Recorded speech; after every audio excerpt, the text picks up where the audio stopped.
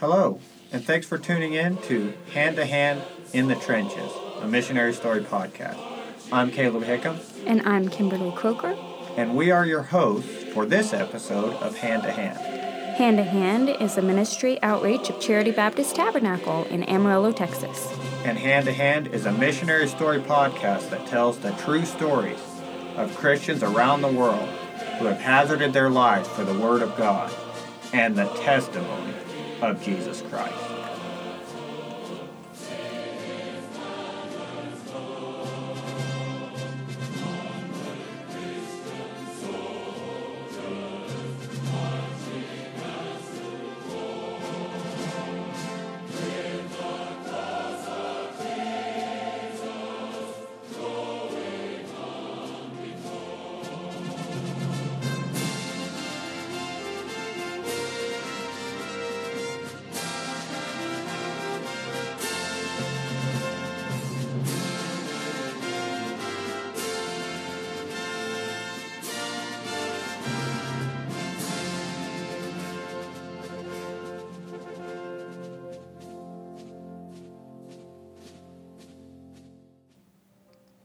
Welcome back to Hand in the Trenches. This is Season 1, Episode 6. Yes, and this is the final episode on the life of Michael Sattler. If you missed the first episode about Michael Sattler, we recommend that you go back and listen to it first. The story will make a whole lot more sense if you listen to that one first. So, and if you have heard that one, then enjoy the show.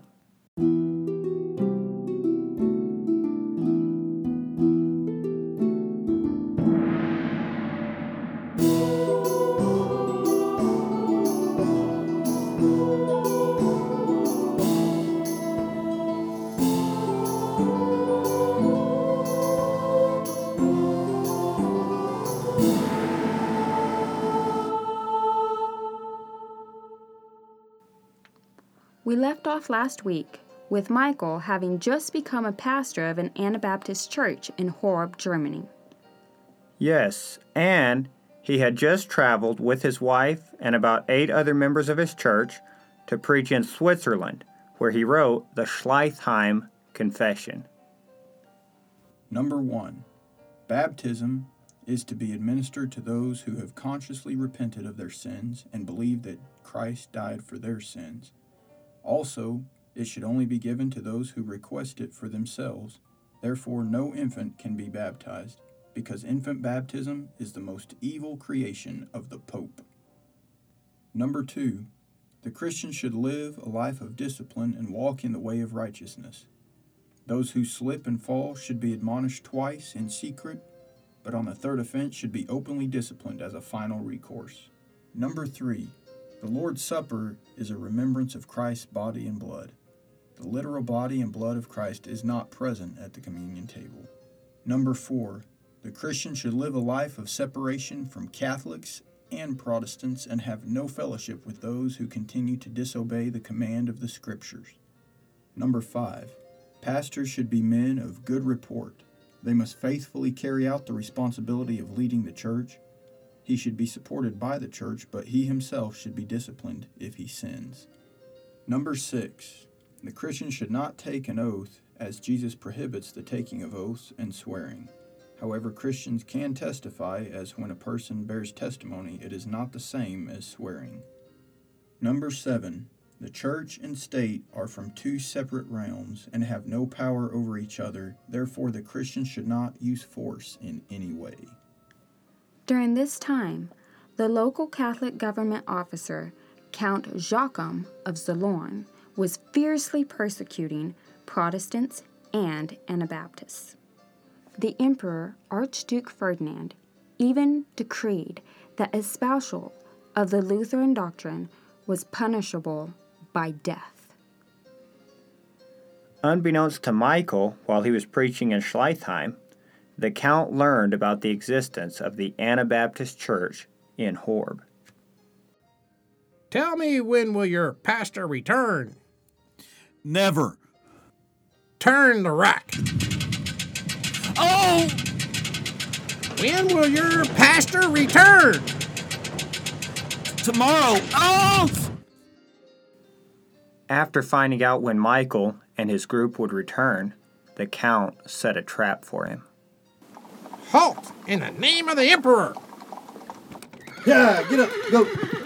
After him! Everyone else, get off those horses! You're all under arrest for the crime of heresy! My Lord Count, one of the heretics escaped. Let us take the rest of them in. Michael, who escaped? Brother Rublin. They searched Michael, and they found a copy of the Slithheim Confessions in his pocket. Here is the evidence of your heresy. What you're holding in your hand is evidence that we believe the Bible. After arresting Michael, along with his wife and friends, they realized that many of the local peasants were actually supportive of Michael. My Lord Count, there's a lot of murmuring among the peasants. They're saying he's a good man and that he doesn't deserve to be imprisoned. Do you think they will attempt to rescue him? Possibly. Very well. We will move him to the prison in the Tower of Binsdorf. So, Michael and his friends were escorted under heavy guard to the Tower of Binsdorf, where they were held, awaiting their trial. While they were in prison, Michael was able to get a letter out to the remaining members of his church. We will read a portion of that letter. Be warned, most beloved members of the body of Christ, of what I point to with such scripture, and live accordingly. If I am sacrificed to the Lord, may my wife be commended to you as myself. May the peace of Jesus Christ and the love of the Heavenly Father and the grace of their Spirit keep you flawless, without sin, and present you joyous and pure before the vision of their holiness at the coming of our Lord Jesus Christ, that you might be found among the number of the called ones at the supper of the one essential true God and Savior, Jesus Christ, to whom be eternally praise and honor and majesty.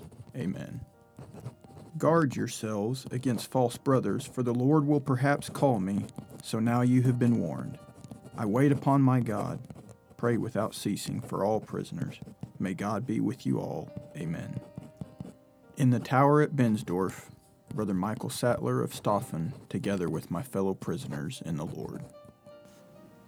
Now, the government had a very difficult time trying to find judges for this trial, because the priest at the nearby university knew that the peasants would be very angry if Michael were put to death. Finally, the university agreed to send 2 judges after the government promised to increase expense money to the university. This should help the university out. God bless you. Well, Caleb, I guess that would be why the Bible says, money answereth all things. That is true. Well, when the trial finally did get started, the judges ordered Michael and the Anabaptists to choose a lawyer. Who will be your advocate? We do not have one. Like the Apostle Paul, we will speak for ourselves today. As a pastor, I will be the spokesman for our group. As you wish. Your Honor, I would like to request that the charges against us be read to us, because we have not been officially told all the charges that are waged against us. Honorable and wise Lord, this man claims that he has the Holy Spirit inside him. So it seems to me that if he really does have the Holy Spirit, then we should not have to tell him the charges against him, because the Spirit should be able to tell him what it is in the indictment. Your Honor, I hope you will not deny me this request and refuse to tell me the points of this accusation, because I still do not know what they are. Does the prosecutor object to the charges being read to the accused heretics? Honorable and wise Lord, we are not required by law to tell him anything, but in our generosity we have decided we will read the charges aloud for him to hear. Very well. As Lord and Judge of this proceeding, I will read them to him. Michael Sattler, you stand accused of the following crimes. Number 1. You and your associates have disobeyed the imperial command by accepting and propagating heretical doctrines. Number 2. You have taught and believe that the body and blood of Christ are not in the sacrament. Number 3. You have taught and believed that infant baptism is not necessary or useful for salvation. Number 4. You and your associates have rejected the sacrament of holy anointing oil. Number 5. You have despised and scorned the Holy Mother of God and all the saints. Number 6. You have said that no Christian should swear allegiance to the government. Number 7. You have forsaken your vows and have married a wife. And finally, number 8. You have been heard to say that if the Muslim Turks were to come into our land, one should not resist him, and that you would rather fight against the Christians than against the Turks, which is obviously a great crime to side with the enemy against our holy faith. Are you prepared to speak in your own defense? Your Honor, may I have a moment to discuss our answer with my brothers and sisters? After all, most of these charges concern them as much as they do me. Make it quick. After Michael had spent a few minutes consulting with his brothers and sisters, he turned back to the judge. Your Honor, I am ready to answer the accusations against us.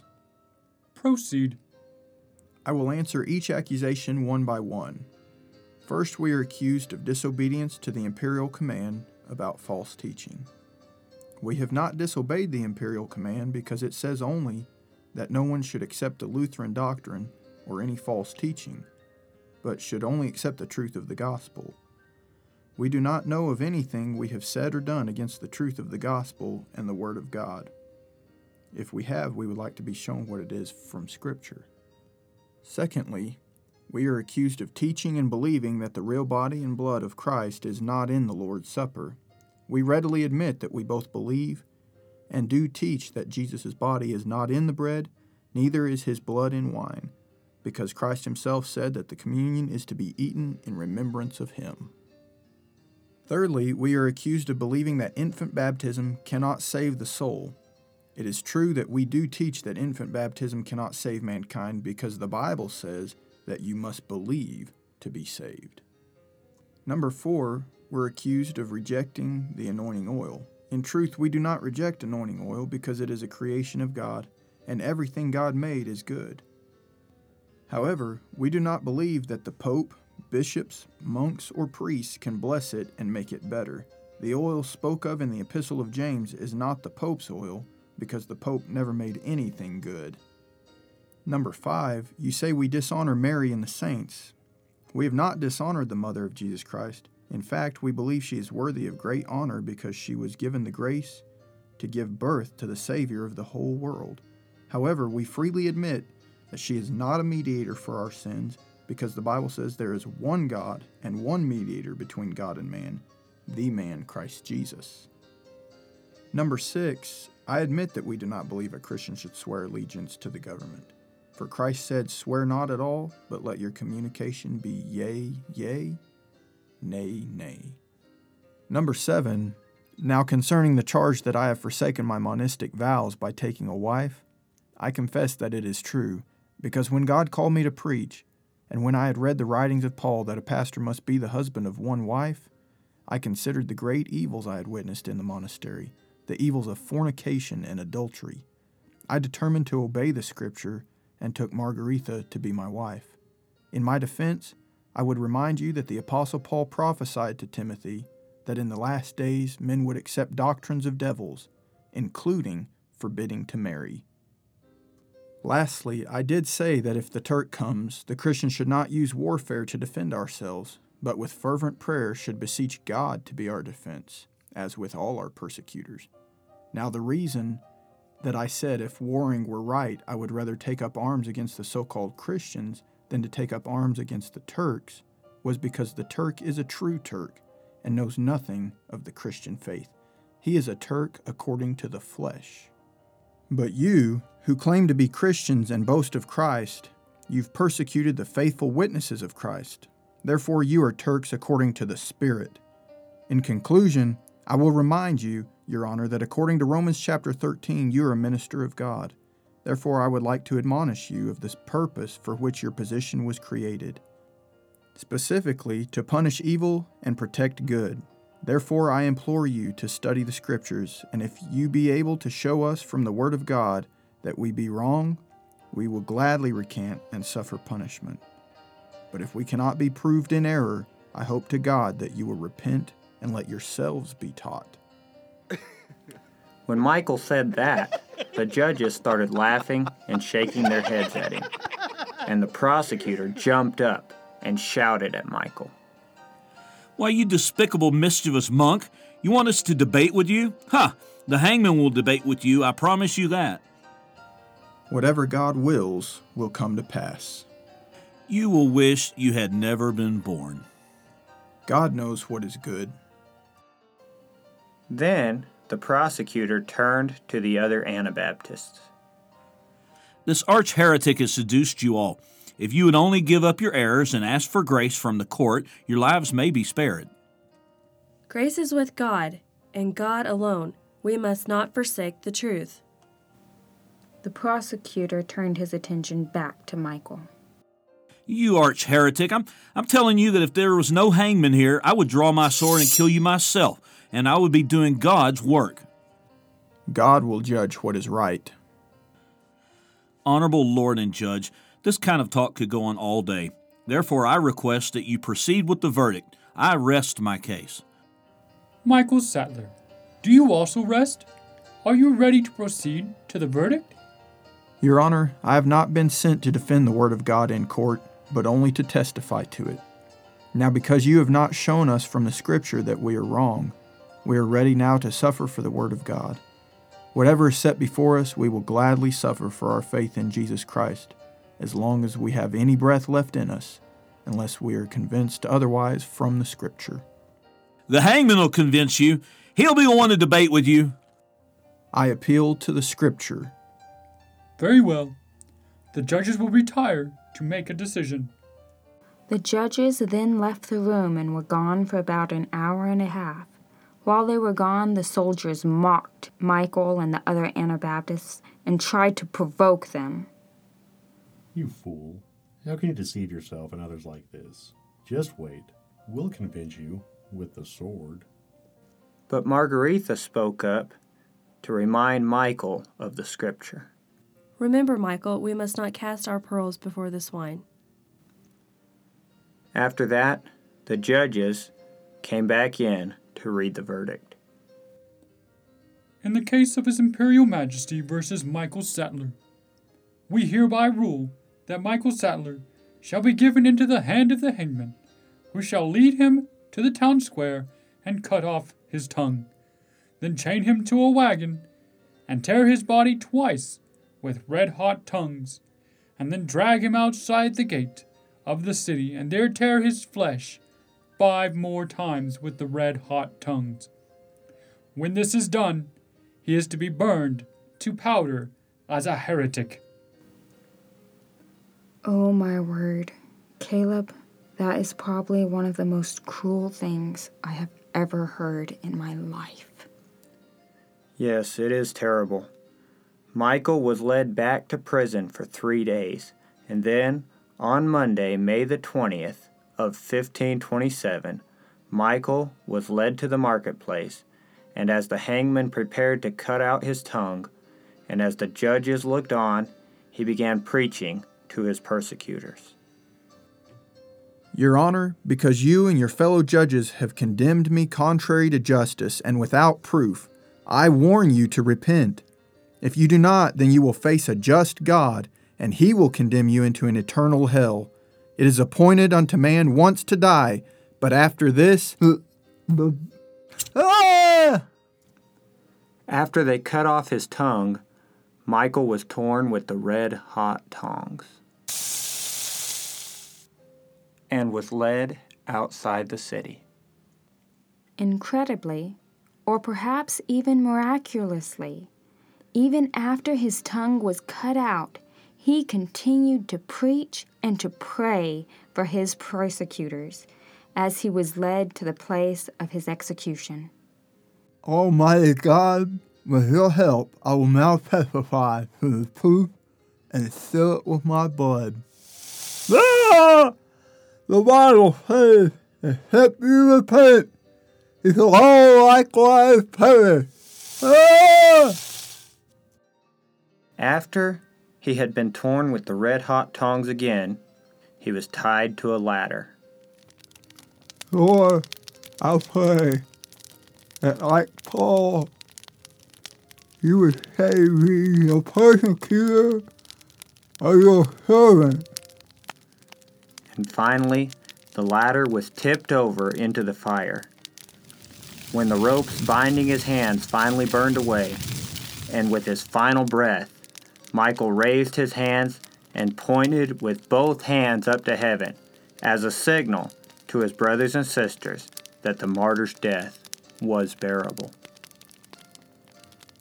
Lord, into thy hand I commend my spirit.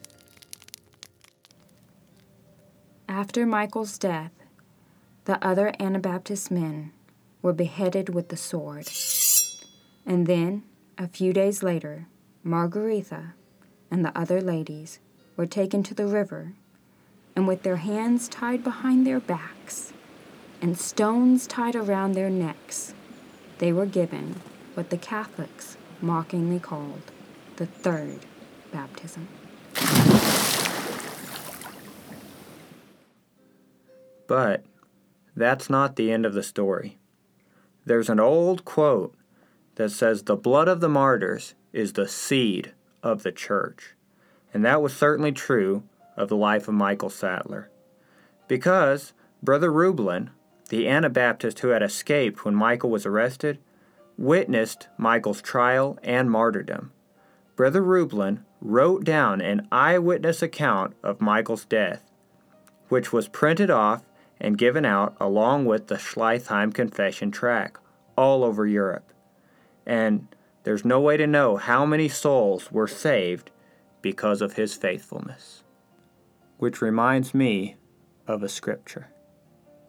And I heard a voice from heaven saying unto me, Write, Blessed are the dead which die in the Lord from henceforth. Yea, saith the Spirit, that they may rest from their labors, and their works do follow them. Revelation 14, verse 13.